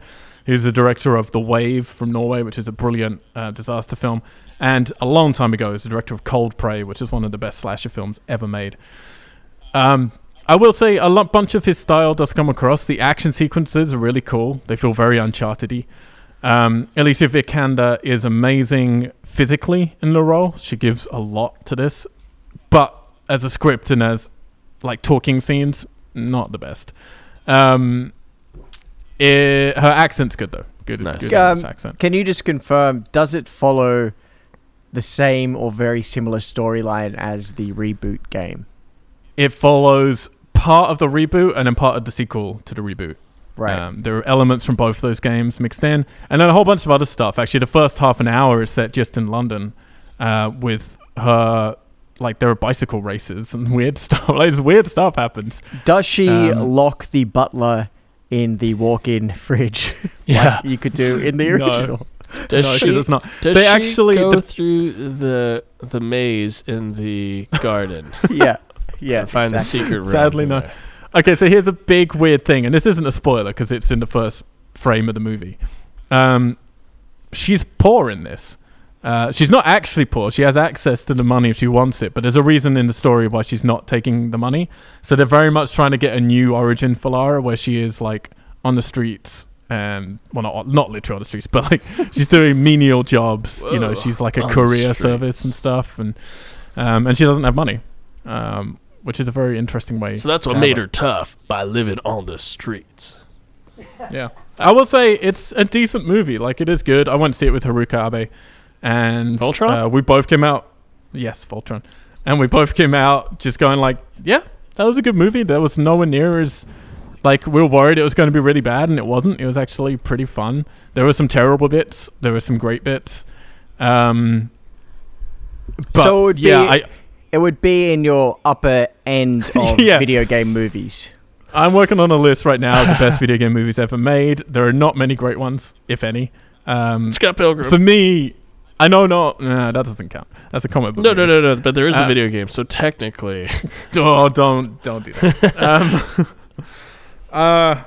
For me, it's up there. It's up there. I think Assassin's Creed is better, but I actually really love the Assassin's Creed movie, and no one else seems to. I liked it. Because I think it's a good movie. I like Michael Fassbender, and I like that actress, Marion Cotillard. Yeah, Marion Cotillard. The directing of Assassin's Creed is I think it's a really, really great movie that dude that did that the people jump? got really grumpy with for some reason. But yeah, it's worth seeing. It's a good, fun movie that you'll forget about in a week's time. Cool. Annihilation. I don't want to give any spoilers for. I will say all it did for me was I'm a huge Alex Garland fan of everything he's written, pretty much, and Ex Machina I love. This is... I have complicated emotions about it that I can't talk about without not being spoilers. But I will say it made me want to go read the book because I felt like everything I liked from the movie was more to do with the book than the movie. But it's definitely worth watching for sure. It's like got a lot of nods to other films that again I can't mention because it would not nods but like sort of similarities. I don't know. I liked it, but I was hoping to really love it, and I felt like I should love it, but I didn't. So a story with that film is that I think it was filmed at Pinewood at the same time Star Wars was being filmed, and Oscar Isaac was literally jumping between sets. No way. Yeah. That explains quite a lot because he seems kind of tired in this. So he worked out with Disney and to be able to fit that into his schedule. So he was able to literally bounce between the two. Oh man, that's good knowledge. And I think Natalie Portman said in an interview that she got to go over to the Star Wars set, which is pretty cool, as she was obviously. They brought back the Queen. She'd done a little cameo, Padme. Yeah. They brought the Queen back. She probably walked in and was like, "What are all these built sets and stuff? Why isn't it just a room full of green screens?" Yeah. Lucas would not approve. Isle of Dogs, a new Wes Anderson film. I went to a special premiere of this. Did you see it with a bunch of dogs? I did. Just dogs. I tell you what, they do actually have dog-friendly screenings going on right now. Crazy. Also, which they can fuck off. Yeah. So I only found out recently through a Jeff Goldblum interview that Isle of Dogs is a play on I Love Dogs. It took me ages. Yeah. Isle of Dogs. Isle of Dogs. Yeah. Yeah. Look, this it's great, but it's Wes Anderson. I went to see this with Katie, and I was like,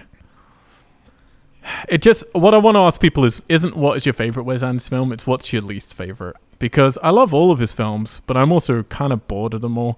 Like he's just become a factory for his own stuff, you know? And they're all so similar. So similar. I would love to just see him do something different. You know, I'd love to see him do a Kubrick and just change genre each film for a bit or something. He kind of just does the same thing. Just does the same thing over and over again, and it's great. But at the same time, it's like, well, I know what to expect, and then you'll get exactly what you're expecting. Mm-hmm. Like, no more, no less. If you don't like this stuff, you still won't like it. If you do like it, you'll still like it, but it loses its novelty, I feel, each time. But that's interesting. I don't know. I've never thought of what my least favorite is. It's a good question. I feel that would say more about someone than, what's their favorite, but I don't know. The only way I could pick one now would just be on the one that I've seen the least, which is Moonrise Kingdom. Yeah, I'm not a big fan of Moonrise Kingdom. I like it, but I think I was getting tired by that point. And what else were we talking about? Ready Player One. I was not excited for this film at all. I thought the trailers looked terrible. And I haven't really enjoyed a Spielberg film in quite some time. It's a lot of fun. Nice. And the crazy thing about Ready Player One is no one's ready. It's all like cameo. You know, everyone's talking about all the cameos and stuff. And I tried to stay away from the spoilers, and I won't give any here. Well, I might give a tiny one in a second. It is impossible. Like, there has never been a film. This isn't like Wreck-It Ralph, where it's like, oh, isn't it cool, all these cameos and background stuff. There is an insurmountable amount of cameos. Like, this film, it doesn't matter if you hate the film, because you've got 2.5 hours of, if you're of our generation and you're geeky like us, of just the most incredible, weird, subversive, like, cameos and nods to things, like obscure anime things, obscure video game things, obscure, like, horror movies, like, just everything. Are you telling me Jason is in this? Jason is in it. I will see it then. Freddy is in it. Oh my gosh! I don't want to spoil it. But I guess I'm not spoiling it because I'm not giving it a context. But there is only one F-bomb used in this film. It's a very PG film. There's one F-bomb where and it is used in context, Alex, of a little horror icon that we enjoy, but I won't go into proper spoilers. Yes. And I was like, what is happening? A, they use the word fuck in this movie, and B, the context of how it's used. And there is cool stuff I know, Jess, and you'll love in it. Like, it is an exciting delight of cameos that have nothing to do with Spielberg. It must just be a think tank of people, like, going through what mattered to them. But it's not in a corporate way. It's stuff that genuinely people are passionate about, you know? I don't know, man. The movie itself is meh. Spielberg's bringing back his Animaniacs, dude. But that's what's amazing. There's like no Spielberg references in here. Oh, nice. At all. There's no callbacks to his own stuff that I could see. And they obviously didn't get permission from Disney, as there's no Marvel, no Star Wars. There's a Star Wars nod in a way, but not that you can see. Yeah. But there's still so many. It's just incredible. What studio? And the film's fine. What studio's Ready Player One? I don't know. I don't know how they did it, man. The licensing is insane. Yeah, because I'm like, I know there's some Overwatch characters, and I'm like, dude, that's insane. Yeah. Oh man, the Overwatch, they're all over the place. There is 15 minutes of this film, and I'm not going to reveal it, but there's 15 minutes of this film set in another film that is not a film you would ever expect. Dude, and it's what? So bizarre. And I kind of think the director of that film, I'd like to know how they felt about it, because I think it's just weird. But like the whole film, the actual film is fine. It's like very basic. It's very kid friendly. It's the kind of film you'd see at Christmas, on TV. But just the cameos, well worth it. Like seriously, well worth it. I'm trying to find what studios. Far, far better than all of those is the film that you called out earlier, Alex, which is called Warner You Were Brothers. Never Really Here. You Were Never Really Here is the fourth film by a lady called Lynn Ramsey.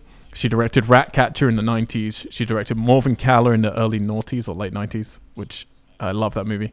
Then she did We Need to Talk About Kevin, which is one I think most people have seen. And this is her fourth film. And it's, about... Well, actually, we're going to get to it later because it's in releases for this week. Have you seen it? It is... Yeah. It's... Yeah, because it's out. It's been out over here for a couple of months already in the UK, because she's a UK director. It was the film I was most excited about this year. I'm very excited about Infinity War, but this is like, the serious film I was most excited about this year. And it absolutely paid off for me. It is by far my favorite film I've seen in a long, long time. And I'm going again next week because it does some stuff at the end which defies your expectation. I was expecting it to go a certain route, and it doesn't. It is brilliant. Joaquin Phoenix is phenomenal. The little girl in it is phenomenal. The directing is inspired. And we can talk about it more in the following weeks when more of you guys have seen it. But yeah, I can't wait. Yeah. The trailer just looks stunning. Yeah. Joaquin. It's very cool. Yeah, and I don't want to go on too long, but I've just to throw out, I saw a film called Thelma last night. Dude, that trailer looks amazing. It's, man, I was going to say, Justin, that's the only reason I was bringing it up. It is basically the best X-Men Origins film you've never seen. Nice. It is a Norwegian film from the director of Louder Than Bombs, and it came out, I think, a year ago or something like that. And it's just about this girl who comes from a religious background, and she goes to college, and she falls in love with this other girl, and has this sort of sexual awakening that she is trying to get away from, and then weird powers sort of come into play. Sexual powers. It's really cool. Really, it's a bit too long. It could have been cut down, but it's very, very cool. And for me, it's just like, man, why can't Fox make a X-Men movie like this? Because it's art house, but still beautiful and glossy, and it's great. And then one other film that I just saw called Una, which is very tough, very brave, based on a play called Blackbird, and that's starring Ben Mendelsohn and Rooney Mara. Love her. Yeah. It's very tough. It's about this girl who, when she was 13, had a relationship with her neighbor who was in his 40s or whatever. He got put in prison, but then he gets out, and it's 15 years later, and she goes to find him to talk to him. And in the play, I think it's all just in one room of them talking. In the film, it's a little bit more complicated than that. But it's very brave and really honest, very honest. It looks at it not in a judgmental way. It's just kind of here are both sides to this, and very adultly lets you sort of decide stuff, and then has a great ending that is tough. Highly recommend it. Nice. There you go. Sounds great. Sounds amazing. Very great. Lots of good films to catch up on. Yeah. Alex, we should just Many have a of the movie day. films. Yeah, movie day. Movie day. Movie day. Movie day. Movie day. Movie day. Movie day. Did you both just come, or what? Just Well, I guess you could say we both found a way out. oh boy. You could both speaking of say movie that days, right now we're seamen. Oh, Yeah. oh. We're in a Of sea thieves. of things. Alex, if you're talking about having movie days, do you want to talk us through what is happening in the cinemas this week? Because we have a whole bunch of releases, more in the UK though than in America. Yeah, I noticed that. I did. So, I'll start with the US cinema releases. And I'm going to start off with A Quiet Place, which is a horror film directed by John Krasinski, starring John Krasinski and his wife Emily Blunt. Are they married? Yeah. They are married. He's looking beautiful with his big, thick beard, isn't he? He is. He looks good. Yeah. Very, very rugged. This film's about a family that's forced to live in silence while hiding from creatures that hunt by sound. Supposedly creatures that have invaded the earth, right? That's sort of what's implied in the trailer. I don't know. Or they've just appeared. I've actually... The UK doesn't get this for another week, but I'm literally, as soon as this podcast finishes, I'm going to a premiere of it with Haruka. So I'm very excited to check it out, I 'cause it looks really cool. liked the look of the trailer. Yeah. Looks great. Now you're the big horror aficionado, Al. But watching the trailer for this, and maybe was there another one coming up? Horror. Yeah. Anyway, I started having this feeling that horror films currently are kind of going through a period that reminds me of some horror films throughout the 70s, like late 70s, where they're getting bigger, dramatic actors. I guess that like it's like a shift from more slashery style horror films, but they're becoming more. How can I describe it? Like a bit more serious in tone, less supernatural, more like thrillery horrors. Like they're kind of having a bit of a moment at the moment. Does that make any sense? Yeah, maybe. Yeah, no. I mean, yeah, we're definitely stuck at the moment between the shifts, like going from the torture porn to definitely then found footage to definitely then spooky, which has been going for a long time. The spooky spookies. And now I do feel, we're lost. Slashers were trying to come back. There's some big ones coming, actually, some interesting ones, and Happy Death Day and stuff like that. But didn't quite capture people like they're hoping, I think. So yeah, I think there is potentially this type of horror. I mean, I'll see when I see it if it fits into that. But yeah, I agree. Slightly more intellectual, slightly more arty, slightly more thrillery. Maybe. Yeah. I'm hoping that this is not in narrative-wise, but I'm hoping this is going to be like the It Follows of this year, like something different and arty. Hello, pussycat. Alex is showing off his cat. Ray has just joined the podcast. Got anything to say? Hello, No. Ray. I am out. How dare you play a way out without me? Yeah. She's gonna show you her butt now. Thank you. I love a cat butt. Meow. Cats do. Oh yeah, moving on. Next release this week in the US, Isle of Dogs, which you already spoke about. The stop frame animation by Wes Anderson. You Were Never Really Here, which we also mentioned with Joaquin Phoenix. So we didn't. You didn't really get into sort of what that was about necessarily. So let me tell you. A traumatized veteran, unafraid of violence, tracks down missing girls for a living. When a job spins out of control, Joe's nightmares overtake him as a conspiracy is uncovered, leading to what may be his death trip or his awakening. Fuck. Bum, Yeah. bum, bum. Makes it sound like it's going to be more dramatic than it is. I think it's quite low key, but yeah. Okay. And then for UK cinema, we have a few more releases. Quite a few more, actually, than the US. Many more releases. Some of these have already been out in the US, though. So. Some have already been out. There's I Killed Giants. The trailer for this looks really cool. I will give out a shout out to my friends Barbara and Alice who cast this film. Cool. Yeah, which is really exciting to see. Stars Zoe Saldana, Madison Wolfe, and Imogen Poots. Based on a comic book, right? Poots. Yeah, it is. It is. Yeah, about a young teenage girl that escapes into fantasy life, chasing monsters, giants. I didn't know anything about this movie, and then it suddenly just appeared everywhere, and it seems like quite a big deal. Yeah, the trailer looked fun. It looked really cool. Looked interesting. Yeah. Next up, we've got Love, Simon, which is directed by Greg Berlanti, who's a producer of Dawson's Creek, Riverdale, Arrow, The Flash, and Supergirl. You can definitely see in the trailer of this film, it definitely has that CW kind of feel, like those types of shows. It's super glossy and clean and has catalog looking like people. Yes. But it's about a young man who's in high school and struggling to come out, basically. I have Ali went to see this, friend of the show. Well, not friend of the show, co-host of the show.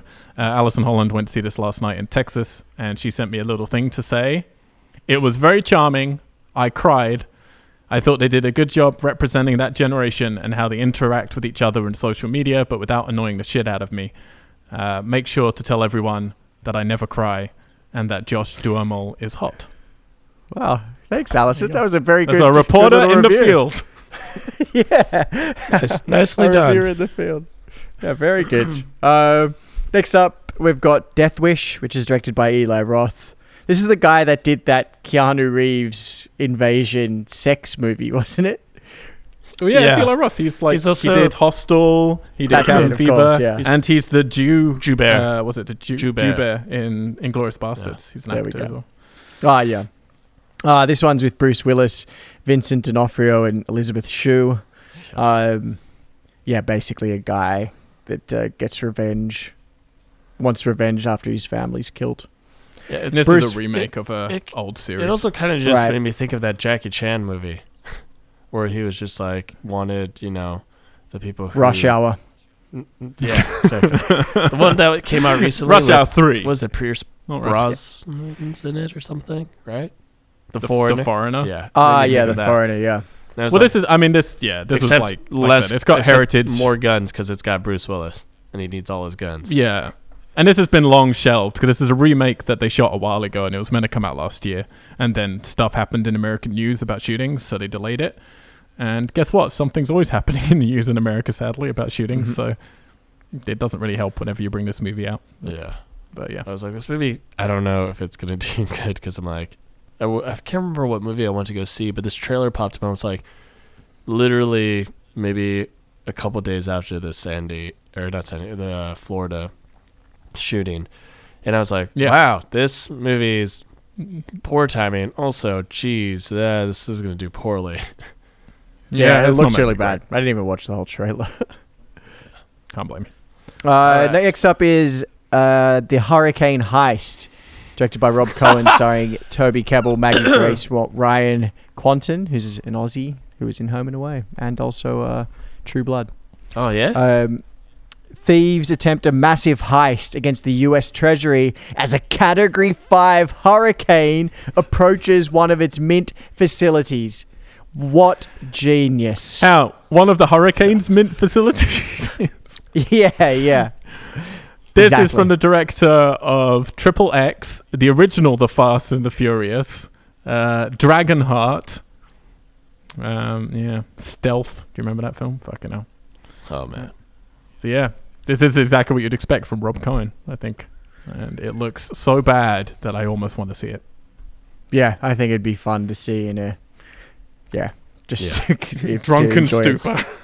Yeah. Maybe we come out of it. This is the best movie ever. Yeah. I feel like a dick. I said it would be shit. I'm a horrible person. Next up is a film called Thoroughbreds, directed by Corey Finley, starring Olivia Cooke, Anya Taylor-Joy, and the late Anton Yelchin. It's about two upper-class teenage girls in suburban Connecticut that rekindle their unlikely friendship after years of growing apart. Together, they hatch a plan to solve both of their problems, no matter what the cost. I liked the trailer for this. I thought it looked really cool. Yeah, me too. It reminded me it was like a dark version of Ferris Bueller's Day Off. Yeah. Yeah. There's quite a lot of films right now trying to like tragedy girls and trying to do that sort of Heathers style sort of thing. But this is a bit more artful. I like the look of it. That's cool. Mm-hmm.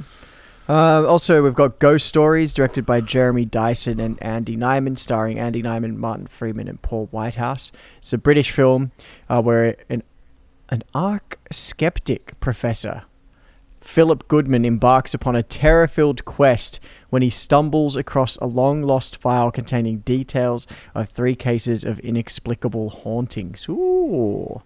This is a weird film because like Spooky. it's a big deal over here, and you've got big comedy actors, like TV comedy actors in it, involved in writing it, directing it, and starring in it. But it's serious horror. It's not comedy. And the trailers for it kind of look like it's a parody almost, but it's not. If you don't, it's weird. I can't quite figure this out, but I'm gonna go check it out. So, I liked the trailer bit. Yeah, I got that vibe as well. Whereas, like, I don't know if it's a real horror. I know. It feels like a genuine horror film, but that's not been made, and you're watching it inside a movie of a parody. If you know what I mean. Yeah. It doesn't feel like it's a real movie. Yeah. Yep. But it's gonna be good. And finally, coming out in the UK is Wonderstruck, directed by Todd Haynes, starring Oakes Fegley, Julianne Moore, and Michelle Williams. This is a story of a young boy in the Midwest, and it's told simultaneously with a tale about a young girl in New York from 50 years ago as they both seek the same mysterious connection. Has anyone seen this? Because this came out last year. I remember talking about this in one of the podcasts. Yeah, I haven't seen it. It looked a little cheesy. Yeah, it looks a bit schmaltzy. I like the idea, but... And director who I finally, just like. to wrap it up, there's a couple of Blu-ray releases. This week in the US, Insidious: The Last Key will be released on Blu-ray, and in the UK, Blade of the Immortal and The Incredible Hulk in 4K. Which used to be one of our favorite MCU movies. Yeah. Still is. I was making a list recently trying to figure out what's my favorite MCU movies now, and I was like, oh, Incredible Hulk's a long way down now. Long way down. I haven't seen it in a long time, but I still love it. I still have a lot of love for it. Actually, Haruka, because she was like, I'm getting a bunch of people together to go and see Infinity War in a few weeks, and Haruka was like, I'm definitely coming. I'm enjoying these Marvel movies, but she's only seen Homecoming and Ragnarok and Iron Man 1. And she was like, which ones do I have to see before seeing Infinity War? And I was like, well, I'm going to rewatch some anyway just to get me amped. So I was trying to put it together. So I think I'm going to do Winter Soldier, Guardians of the Galaxy 1, and Civil War as Good the road to choices. Infinity War. You should just watch Does that feel both good? Captain Americas. That's what I mean, those two. Well, not the first one, The but first Winter one. Soldier and Civil War. Yeah. The first one's alright. I think Winter Soldier is maybe my favorite Marvel film. That's why I want to go back, because I want to see, like, I remember loving that one, and I want to see how Civil War stands up against it now that I'm not as hyped for Civil War, you know. Bit of context. Guardians is still my favorite. Civil War. Guardians is still my favorite, and then I don't know. It'll be Winter Soldier and Homecoming. You know what's will be funny? very close Anytime afterwards. I hear Guardians of the Galaxy, my mind decides to mesh the tune from Lilo and Stitch, Hawaiian roller coaster ride, with the words Guardians of the Galaxy. Guardians of the Galaxy. The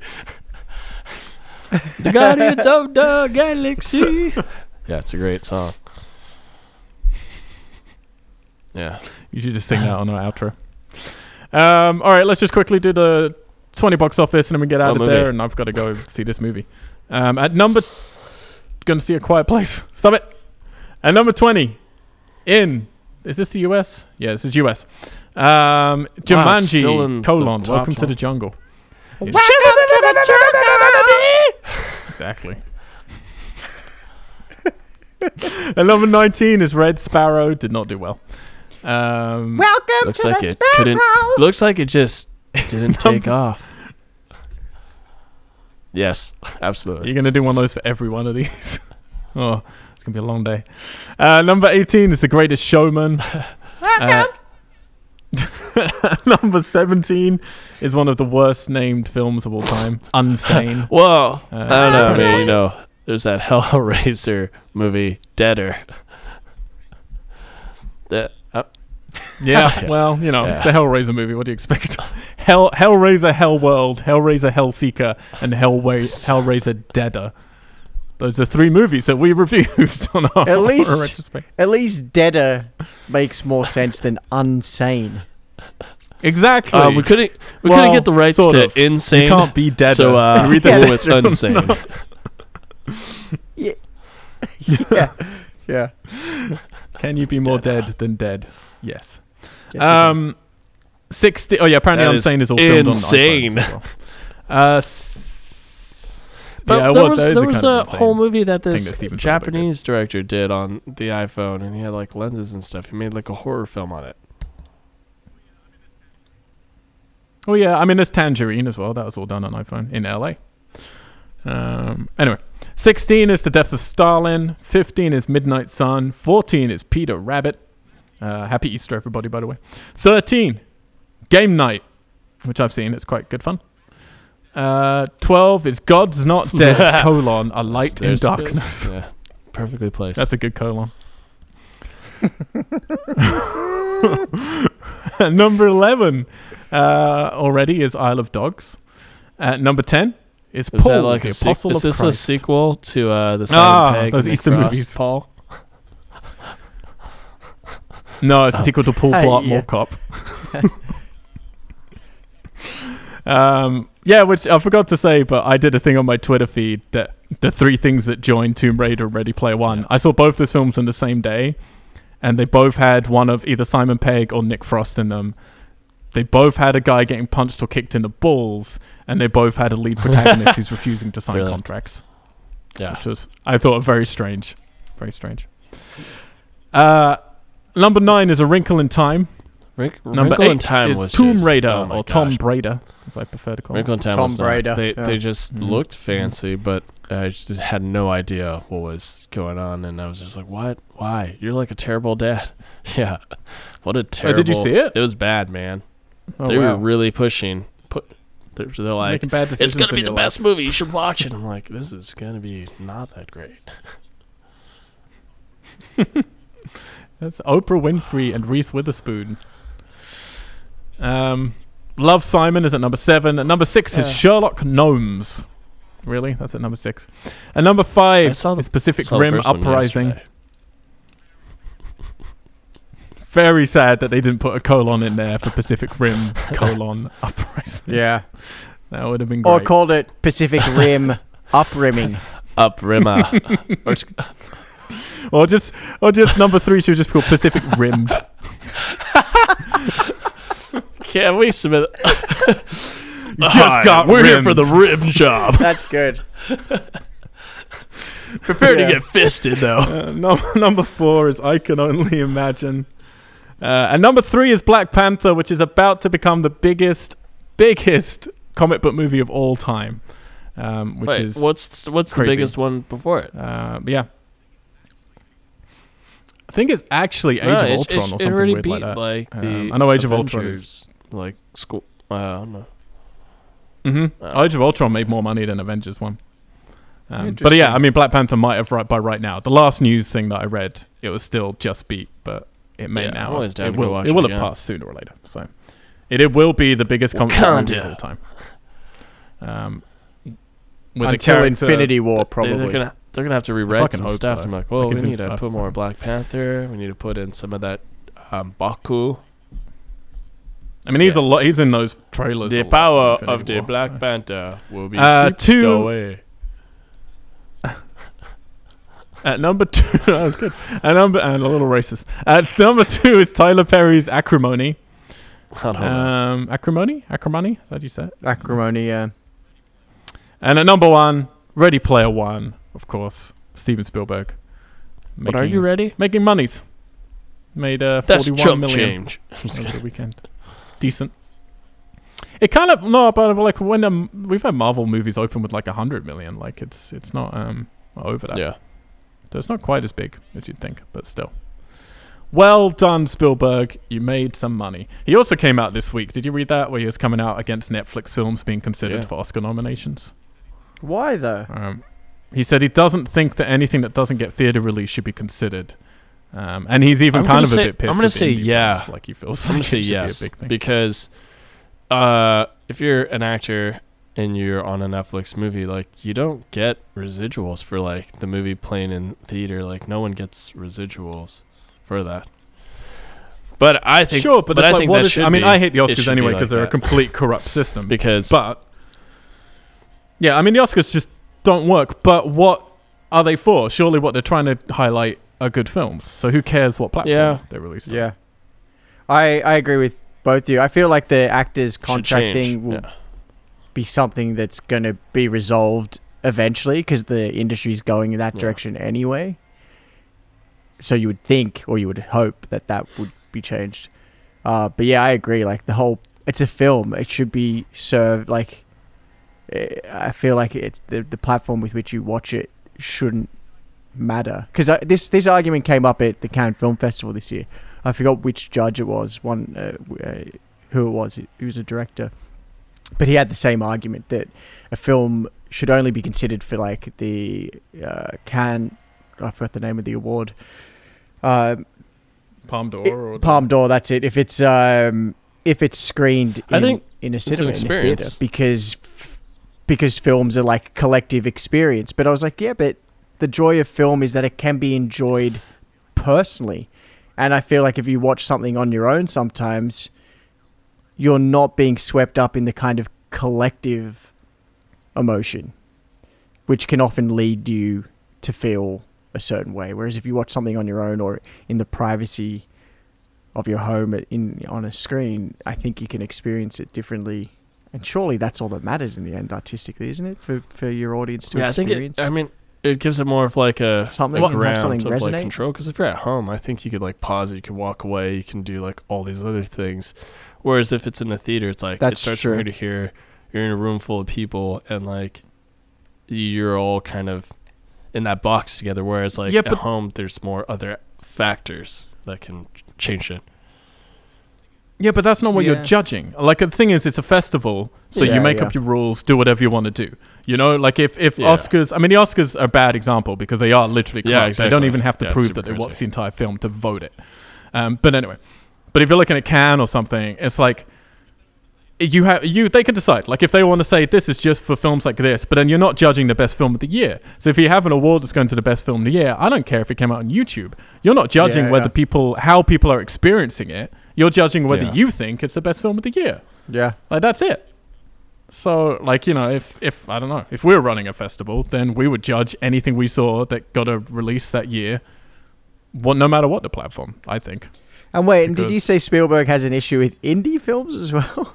I mean, I don't want to misquote him, but there's a big article, people can go and read it, where he really gets into his problems, and it definitely feels a little bit curmudgeon-y towards, like, how it's hindering certain things in the industry because of the focus that we're putting, particularly on streaming platforms. But again, maybe I'm misquoting him, but I remember getting an impression from him that smaller films as well, like he feels there should be a platform for the big films, you know, and the big releases, and like it should have a certain amount of cinemas, I think is what he's saying. It should be on in a certain amount of cinemas to be considered for Oscar or something like that. Hope I'm not getting that wrong. I'm saying right now, don't sue me. Yeah, let's we'll go out and you're getting a letter from Spielberg's I think team. he said something like that. Yeah, we're buying the Geeks podcast and kicking our white off. Please do. If anyone wants to buy this from me and just, you know, fire me, then I'm open. I'm open to that. Guys, it's been nice talking to you both. Pleasure as always. I am going to go and eat some Fine. food and watch this movie. I don't have time for food. Do I'm gonna you eat guys have popcorn. like That's pizza my there food. or hot Yeah. dogs? You don't have corn dogs, so you're kind of shit out of luck. But We don't have corn dogs in UK, and no pizza or hot dogs either. Just fish No and chips. food really in London at all. Which reminds me, I do want to pimp. So we're about to pimp some stuff. I normally do a mid-tro outro, but I saved it this podcast. But yes, right now, if you go to wearegeeks.com, you can subscribe to everything, patching out to all of our social medias. And soon, like we said, we'll have different things you can subscribe to. But for right now, please go to wearegeeks.com. Please subscribe. Please rate. Please leave whatever you comment you want to leave. And we're going to be completely getting that website sorted out. That's going to be all of our entertainment stuff. So we'll have reviews. We'll have some weird lists that I've been working on, and all the podcasts and anything else we want to do. We are going into development as well. This is a weird way to announce it, but on my first game, app game thing. And we're going to be talking more about that on this podcast. We don't talk much about those things, but we're going to, from next week forward, talk about the projects that we're working on. You can also patch out to our stream stuff through WeirDGeeks.com. And if you want to really support us, then you can patch out to WeirdTessellate.com. That website's about to get an overhaul as well. They're a production company run out of London, LA, and Tokyo, where we make feature films. And we're going to be making some shorts, and we're going to be making some music videos. I've got a new album coming out called Dive Dark, which we just did a music video for. But yeah, all that content. But one other thing that I was going to pimp was, I'm going to be doing a podcast on the best places to eat in London, Nice. or in central London. I am fed up with being in America and having people tell me they went to London and the food was terrible.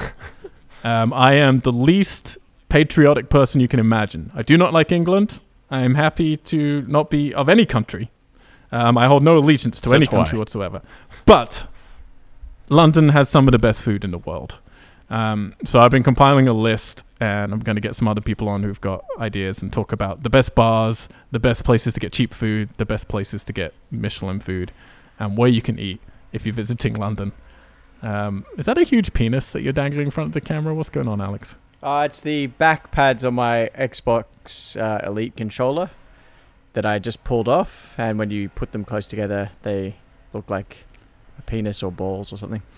Look like a shark penis. I need to pull my controller apart because I spilled beer on it, and this the buttons are all sticky. But it's still working. But it's still working like a boss. It's just that I can't get a proper press on the button because some of them get stuck. So an Xbox Elite, pour beer on it, still works. Party Still proof. works. Party proof, Party proof. Like a beer, poured all over the top of it. And I sat there for a few seconds like going, oh my God, there's beer. So yeah, it was pretty soaked. Still that was your working. thought process? Yeah. beer. Beer. What do I do? Beer. Well, let us know how that goes.